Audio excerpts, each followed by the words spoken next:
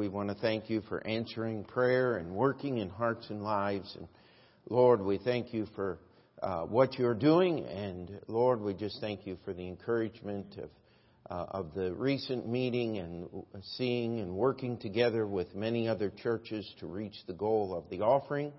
And Lord, you're a great supply there. We just want to thank you for safety on the road and others that traveled. And Lord, we just want to say thank you for all the work that you do in our lives, answering prayer, keeping us safe. Lord, just giving us strength to continue serving you. In your name we pray. Amen. Hey kids, the rest of us, let's turn to Luke chapter 19. And this morning, that was actually Matthew chapter 19, not 20. The story of the rich young ruler. I was looking at it, and it's on the same page as Matthew chapter 20, which is probably why my fingers just put 20 down. And I do apologize for that. I hate to not be able to find scriptures looking right at the verse, but just could not see it. But Luke chapter 19, and this is one of the more unusual parables that Jesus taught. And understand something, we're not starting a series on the parables necessarily tonight, but just by way of review, the parable is a form of teaching that belongs only to the Lord Jesus Christ. People say, well, Aesop's fables. Well, fables are not parables. Fables use animals and things and have them talking that parables do not do. Parables are real, possible life events. But here's what makes Jesus' parables different than anything else.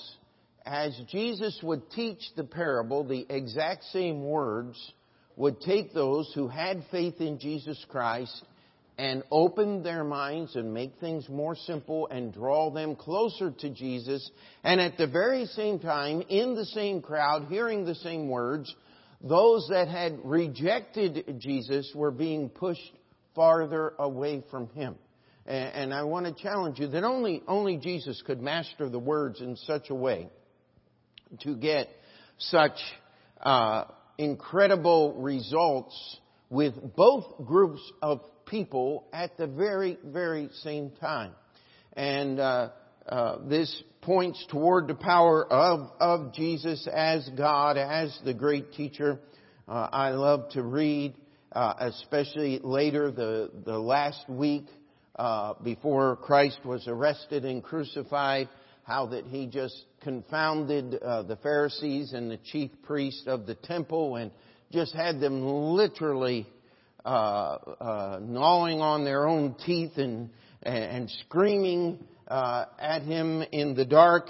And at the very same time, those who wanted the truth were being drawn closer and given more understanding. And this one is what we call the parable of the pounds.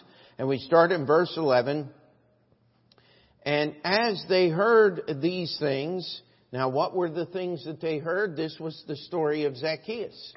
You see, the triumphal entry is just a few days away. Jesus was headed to Bethany. He would get there Friday afternoon before the Sabbath. He rested Friday afternoon. The Sabbath was over, sundown on Saturday. That's when they had the feast at Simon the leper's house, where Jesus was anointed by Mary with the spikenard. And then Sunday, Jesus went through the eastern gate of the city of Jerusalem and was proclaimed as the Messiah. Now, Jesus knew these things were just a few days away, and He also knew the expectations of the people. And so as they heard these things, He added and spake a parable, because He was nigh to Jerusalem, and because they thought that the kingdom of God should immediately appear. Now, this is not always the case that Jesus gives us the main point of the parable before He tells the parable. Many times He just says, hear the story, and then after the story is told, He would gather His disciples and explain to them the importance of this. Luke here, as he is writing this, he is giving us the point. The number one is they were close to Jerusalem. Number two is they expected the kingdom of God to immediately appear. Now there's a few things they didn't understand. And this includes the disciples. They didn't understand the cross. That Jesus had to suffer to pay the price for our sins. That before all of these things could happen, God had to set free the captives of all history, held captive by our own sin, imprisoned by our own wrong choices and disobedience. And they didn't understand the church age.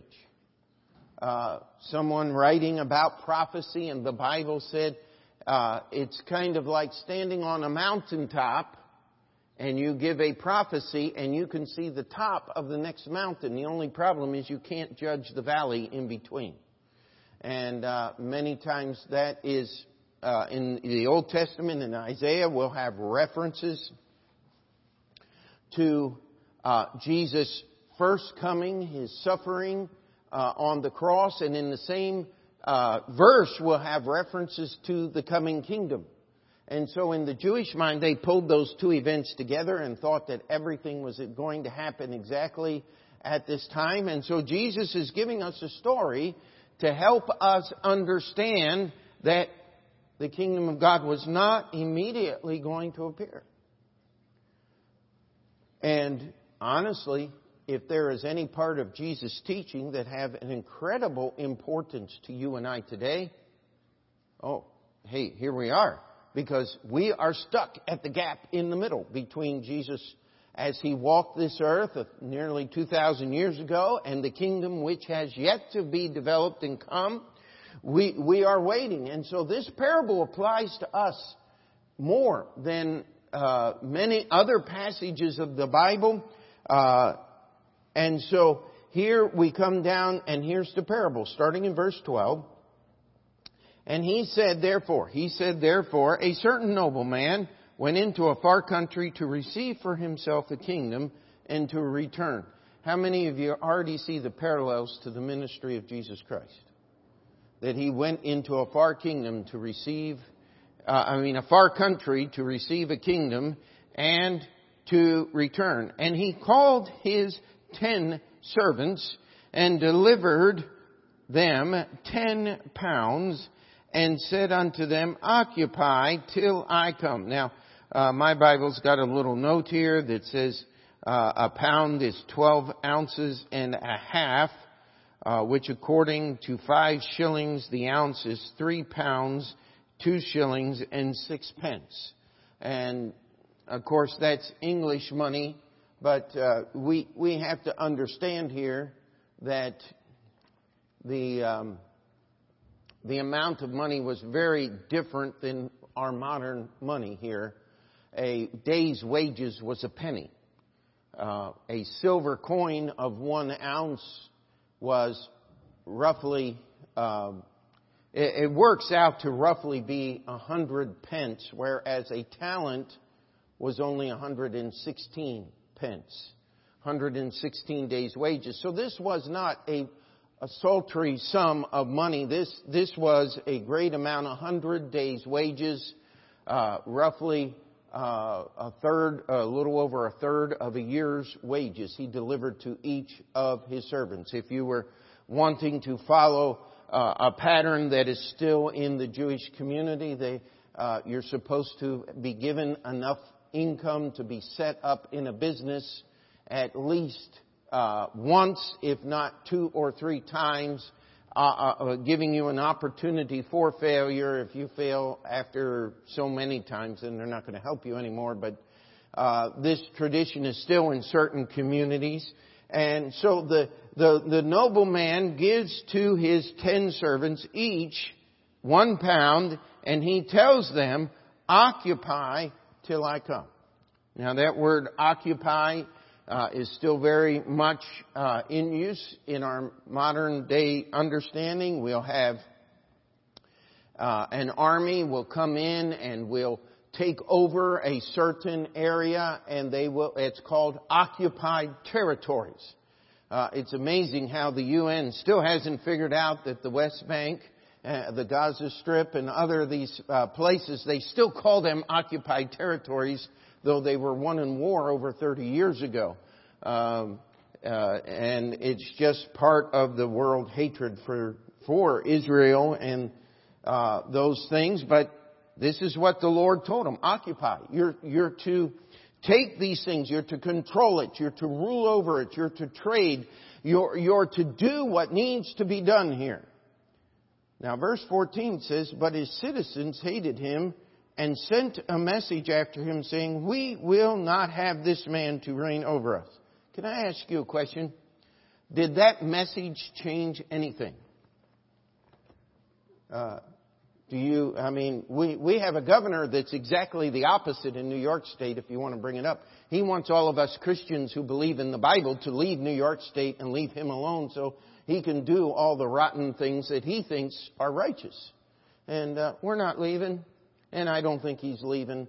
So we'll just continue the fight. Amen? We'll keep moving here. And this king had no intention of giving up his kingdom or this part of his kingdom to the citizens. But I do want to ask you a question as we're going through. The message didn't change anything. But could it afford the servants an excuse for possibly not serving to their fullest extent? Ooh. You know, Jesus put details in the story for reasons. He wants us to understand that, hey, these things could really, really happen the way it is. In verse 15, "And it came to pass when he was returned, having received the kingdom, then he commanded these servants to be called unto him, to whom he had given the money, that he might know how much every man had gained by trading. Then came the first, saying, Lord, thy pound hath gained 10 pounds. And he said unto him, Well done, thou good servant. Because thou hast been faithful in a very little, have thou authority over 10 cities. And the second came, saying, Lord, thy pound hath gained 5 pounds. And he said likewise to him, Be thou also over 5 cities. And another came, saying, Lord, behold, here is thy pound, which I have kept laid up in a napkin. For I feared thee, because thou art an austere man. Thou takest up that thou layest not down, and reapest that thou didst not sow. And he said unto him, Out of thine own mouth will I judge thee, thou wicked servant. Thou knewest that I was an austere man, taking up that I laid not down, and reaping that I did not sow. Wherefore then gavest not thou my money into the bank, that at my coming I might have required mine own with usury? And he said unto them that stood by, Take from him the pound, and give it to him that hath 10 pounds. And they said unto him, Lord, he hath 10 pounds. For I say unto you that every one which hath shall be given, and from him that hath not, even that he hath shall be taken away from him. But those mine enemies, which would not that I should reign over them, bring hither and slay them before me. Now this is a pretty harsh parable, is it not? But what is a king to do with subjects that are in open rebellion against him? He cannot just allow this. So let's just work our way through here. And remembering, the point of the parable is these people thought that the kingdom should appear immediately. And Jesus was trying to teach them that the kingdom of God was not coming anytime soon. Would not come in their lifetimes. May not come in our lifetime. Certainly my pastor, Brother Thompson, thought the Lord was coming before he would die. But he did. He did walk through that door. And he is on the other side of eternity now, waiting for Jesus to come when we will all be brought together again. The kingdom has yet to appear. And it could appear just a little over 7 years from today. Should Jesus return today for the church, the events of the book of Revelation would happen in the 7-year tribulation. And then Jesus will set up his kingdom on this earth. The nobleman, of course, is Jesus. He has gone on a long journey to a far country. I don't think you can get any farther from earth than heaven. Amen? And He has been there for a long time, and He has given to His servants what they need to serve Him. Preached about that this morning. And He told them to occupy till I come. You are to take what Jesus has given you and do something with it. As one preacher said, we are not to sit on our blessed assurance and do nothing. We are to have some activity here, and you'll notice that only 3 of the 10 servants were judged. Might I suggest Jesus was trying not to be tedious by repeating things over and over and over again in the story. He took 3 as a summary here, and this is part of the parable. The first man had gained 10 talents, meaning he had a total of 11 pounds, pounds at this time. He took the original, he invested it, he had the return on that of 10 times, 1,000%. I think that's what it works out to be. That's a pretty good return. They don't get that kind of return on Wall Street ever. And here we have, and the Lord says, you're going to be over 10 cities. Now remember, all these servants were in one household, and now this one servant is going to be promoted to be ruler over 10 cities. The next one comes, he's gained 5, he's done half of the increase that the first one did. He's given 5 cities. The last one comes up, that is to be judged in our parable, the third one, and he returns to the master what the master gave him in the first place. And he says, you're an austere man. I'm scared of you. You know,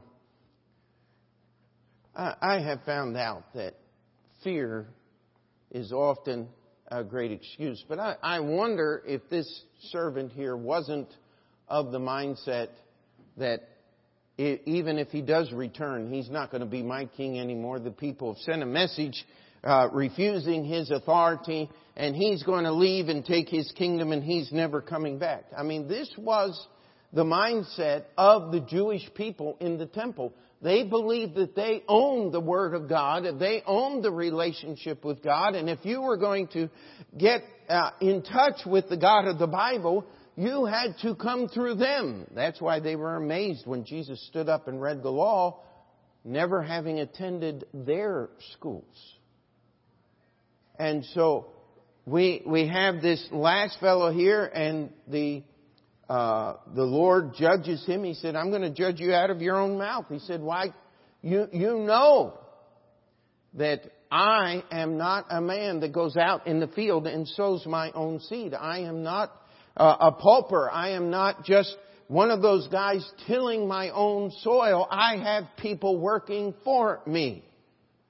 And he was gently reminding him, you are one of those people who was supposed to be working for me. I gave you a sum that you could have invested. You could have at least taken it down to the bank and gained some interest. Apparently the rates were better in that day than they are in this day.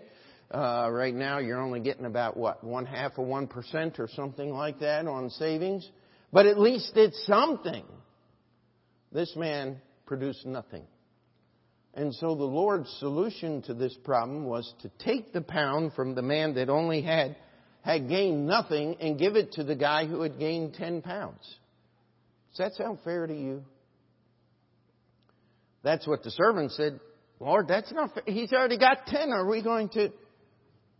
And Jesus makes one of the most misunderstood statements in the Bible. By the way, there's a lot of really misunderstood statements in the Bible. He that hath is going to be given in abundance, and he that hath not is going to lose even that which he seemeth to have. You see, if we'll stop and think about this, and by the way, the rebellious citizens, those that had sent the message, had signed their own death warrants and were slain. because they refuse the rule of the king. And so we live in a world where Jesus has gone on a long journey. We are His servants. We are small in number compared to all of the citizens that live in this world. And how many people in this world have sent a message loud and clear to the King of Kings and the Lords of Lords that they will not have Him reign over them? Boy, I'll tell you, we are right up to date with our old-fashioned Bible. Amen? And yet, we come in under this idea of being servants. Now, you'll notice here that this is different than the parable of the talents, where different amounts were given to different servants. Here, everybody is given the same amount. Even the unprofitable servant. People have tried to take this parable and teach that you can lose your salvation. I want to challenge you, that's not what you have. This man never had it. He never had it because he never used it. And I want to quote a verse here out of Titus 2:11, that the grace of God that bringeth salvation hath appeared to whom? Unto all men. This pound, and if I use the word talent by mistake, please understand it's been quite a arduous week here, and I'll try to get all my words straightened out before next week. But the pounds that were given is a symbol of the grace of God that is given to every man. You see, there's lots of people who claim to be servants of Christ that are not servants of Christ. In the Sermon on the Mount, Jesus ends the Sermon on the Mount by saying, there'll be many that say unto me in that day, Lord, Lord. And what's Jesus going to say? He says, depart from me, ye that work iniquity. I never knew thee. So just because you're in the house, just because you claim to be a servant, just because you're with the group, doesn't mean you're saved. But God gives grace to every man in the same amount. You have to make a decision what you're going to do with it. And as we occupy, as we take that grace that God has given to us, we ought to be doing something with it. Something ought to be happening in our life. Our salvation ought to produce something. Martin Luther, I love to criticize him. There's just so much to criticize. Because many people look up to him. Oh, he was a reformer. He set us free from Rome. Only to be bound with the slavery to the Lutheran Church. He was not a freedom giver. He was just a different type of slave master. He was a little kinder maybe than the armies of Rome and the stake and the Inquisition. But Luther made sure that his enemies somehow found it to the Roman Catholic stake and were taken in the Inquisition. He was no friend of a true believer in the gospel. He did not want to even translate James chapter 2 into his Bible because of its connection between faith and works. Because he, in his perverted and poor understanding of the Scriptures, thought that the Bible was endorsing the Roman Catholic teaching that your salvation comes by your works. Nothing could be further from the truth. James chapter 2 says, if you have living faith, it's going to produce living works. If you have living faith, it's going to work. And if it doesn't work, maybe it's not alive. And if it's not alive, maybe you're not going to heaven. That's a pretty fearful thought now, isn't it? And I want us to look at two main passages of Scripture. Turn with me to Philippians chapter 2, if you would.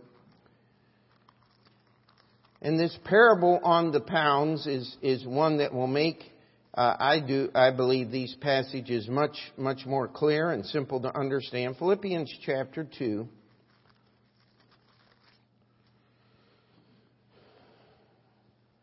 Now look at verse 12. Wherefore, my beloved, as ye have always obeyed, not in my presence only, but now much more in my absence, work out your own salvation with fear and trembling. Does that sound like occupy till I come? I hope it does to you, because it does to me.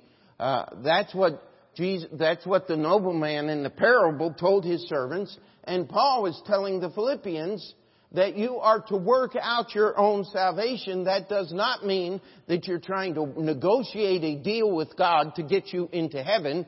But you are to take that grace that God has given you, that salvation that God has given you, and you are to make it work out in your life. You're supposed to be doing something with that. Look at verse 13. For it is God which worketh in you both to will and to do His good pleasure. Do all things without murmurings and disputings, that you may be blameless and harmless, the sons of God, without rebuke in the midst of a crooked and perverse nation, among whom ye shine as lights in the world, holding forth the word of life, that I may rejoice in the day of Christ, that I have not run in vain, neither labored in vain. Here's what Paul's telling the Philippians. I brought to you the message of the grace of God, the message of salvation. You have believed on the Lord Jesus Christ, the Philippian jailer. Now I want you to take that faith in Christ and do something with it. Because there is coming a judgment day where we're all going to stand before Christ. And Paul says, I want to be able to stand tall in the day that the Philippian church is judged by Jesus, because they took their salvation and they did something with it. Occupy till I come. Do something with the salvation that God has given you. But who is the one that really does something with it? God does. Amen. For to will. How many of you have ever done something because it was right to do and you just didn't want to do it, but you did it because you should do something? Somebody say, yeah, that was church this morning and tonight. No, I hope not. But the truth of the matter is, we're always doing things that we really don't want to do because they're right to do. God will take care of that choice in your heart. I remember years ago, Sarah was talking, and she was very concerned over the person that she was going to marry someday, and said, well, Dad, what if he's ugly? And I tried to gently remind my daughter that, listen, if it's God's will, He won't be ugly to you. And every once in a while when I'm with her, I say, well, what do you think of that husband? Oh, he's the most handsome thing in the world. I don't know about that, but no.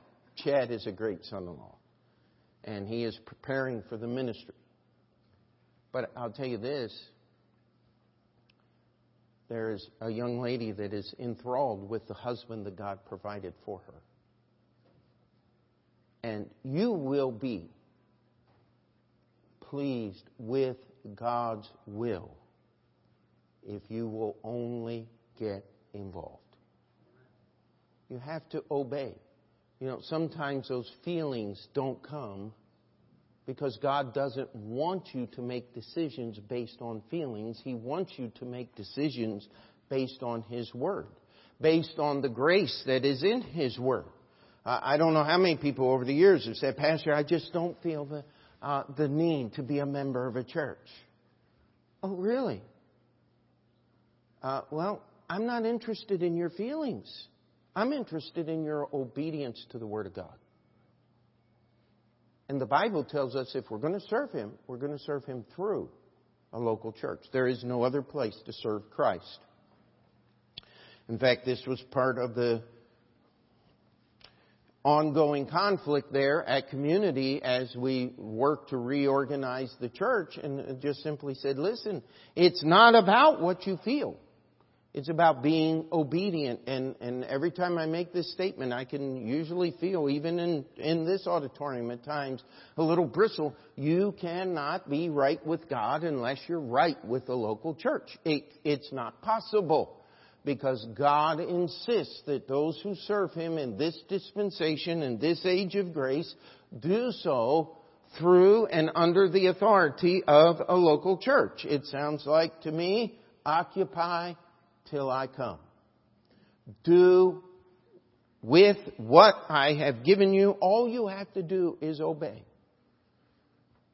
I remember I was only 16 years old, and praise the Lord, I had a pastor that cared and wanted me to serve the Lord. And so he called, I didn't know this until years later, he called in the assistant pastor and basically said, sick him.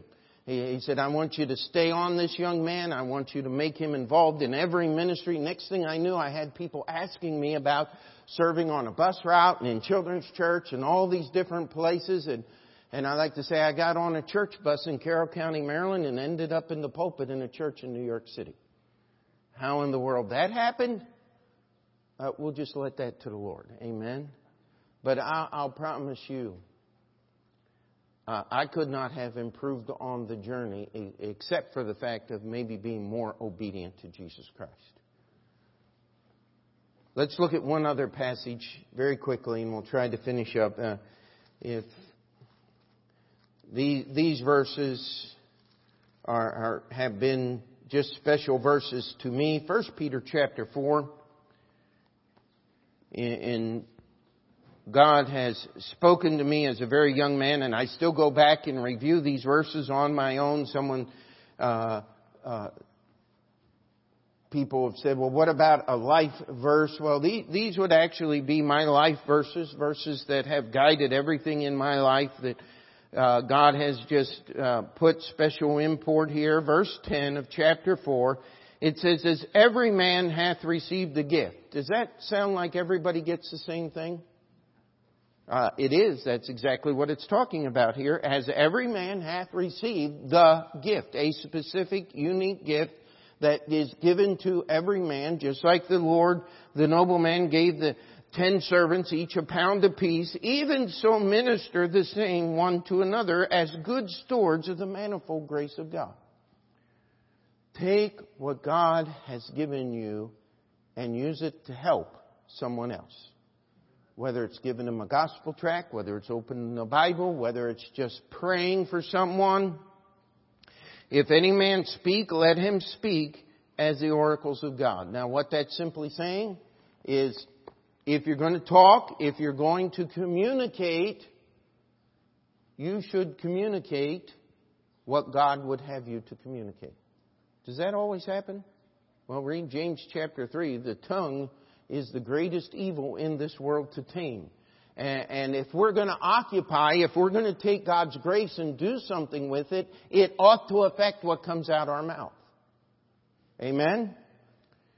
If any man minister, let him do it as of the ability which God giveth, that God in all things may be glorified through Jesus Christ, to whom be praise and dominion forever and ever.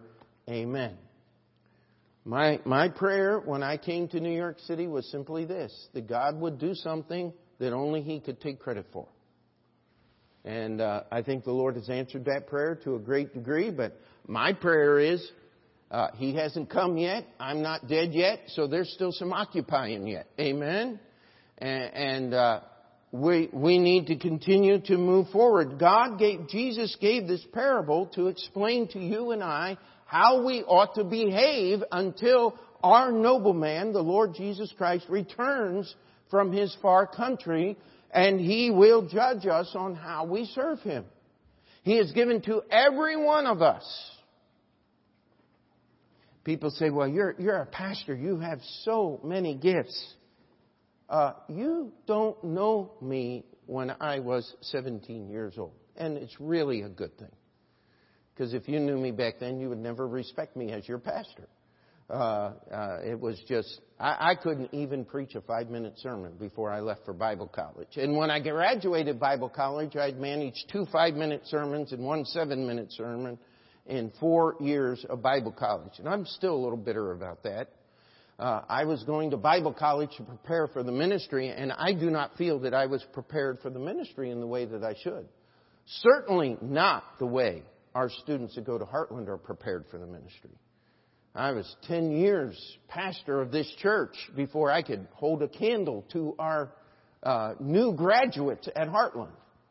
And that's because they're doing things right. at Heartland. And I'm sorry, I just came from there and just rejoicing over the things the Lord has done. But I'll tell you, you see, what Heartland does, one of the reasons I support the school and recommend it, if you want training for the ministry, we were talking with one other pastor. He says, well, I recommend Heartland. I said, he said, it's the only school I recommend for ministry training. I said, I agree 100%. I said, I tell all my kids, I said, it's your choice, but if you choose anything other than Heartland, you're wrong. And if you're training for the ministry. Listen, Heartland takes what we do here and exposes our students at the college there. And I say our because we have a part in what goes on there. You get exposed to little tiny churches, big city churches, little tiny churches in the big city like ours, amen? And there are some great churches down there in Texas and Oklahoma and Ohio. I mean, it's just amazing what happens when all these churches get together. I need to be reminded that there's a lot more going on in some churches than is going on in our church. And those churches need to be reminded that there are some smaller struggling churches that they need to be in prayer for. Amen? And we all need to be reminded that we're serving God, we're occupying till He comes. We do what He's given us. That is working out your own salvation with fear and trembling. Amen? If we're going to minister, if we're going to do things, and I will tell you, I am glad as the pastor of this church, I'm not ashamed of what's going on at Open Door Bible Baptist Church. Praise the Lord with what's happened. In fact, I met Brother Reesner. He is now working in Vancouver, was in Russia for many years, but because of health issues and things, he had to come back, and he's trying to start a Russian-speaking church in Vancouver, Washington. And he said, I just want to talk to you. He says, you pastor like a missionary. Oh, okay, well, I thought that's what pastors were supposed to do. I thought that's what missionaries. He said, but not everybody does that. Well, listen, we're going to occupy. The reason I'm able to do what I do is because you let me. We've had to take a lot of attention away from our church here to make Union so they could open their doors again. And community, so we could see something happen there and put a pastor in who will actually be able to pastor a church instead of a bunch of people who wanted their own way. It's been a tremendous struggle. And if I had a choice, I'd rather build Union than fuss with people. But the Lord has His purpose, and He is doing His thing. And I think the people, when Andrew told him he wanted to be the pastor, wanted to have the vote this morning and vote him in right now. But trying to teach them that you have to do things decently and in order. And so you pray for community, pray for Andrew, pray for what is going on here at Open Door, because we are supposed to occupy till He comes. We take what God has given us and we serve Him with what He's given us. I don't want to be that guy that says, well, Lord, you gave us your grace and your Bible, and here it is. It did nothing for me. That's what that last servant was saying. That's why he was cast into outer darkness, because if you're going to do something with God's grace, it changes you. It changes the way you live. It changes what you do. You've got to surrender to the grace of God. And how you do that? You start right where you are. If you're not saved, get saved. If you're saved, not baptized, get baptized. If you're saved and baptized, you ought to be serving in the church. If you're serving in the church, you ought to be reading your Bible and learning and being involved in every service so you can serve the Lord more. And we need to pray for one another. We have a lot of things going on in different people's lives. And I will tell you, it would really be wonderful if the Lord answered some of those prayers. And we'll talk about these things in a moment that would give people, members of our church, more freedom to serve the Lord. Give us more freedom to do things. And so that is the parable of the pounds. Let's just take a moment. If you would like to pray in your seat or come down to the altar, we'll take a moment of silence and then we'll get into our prayer time.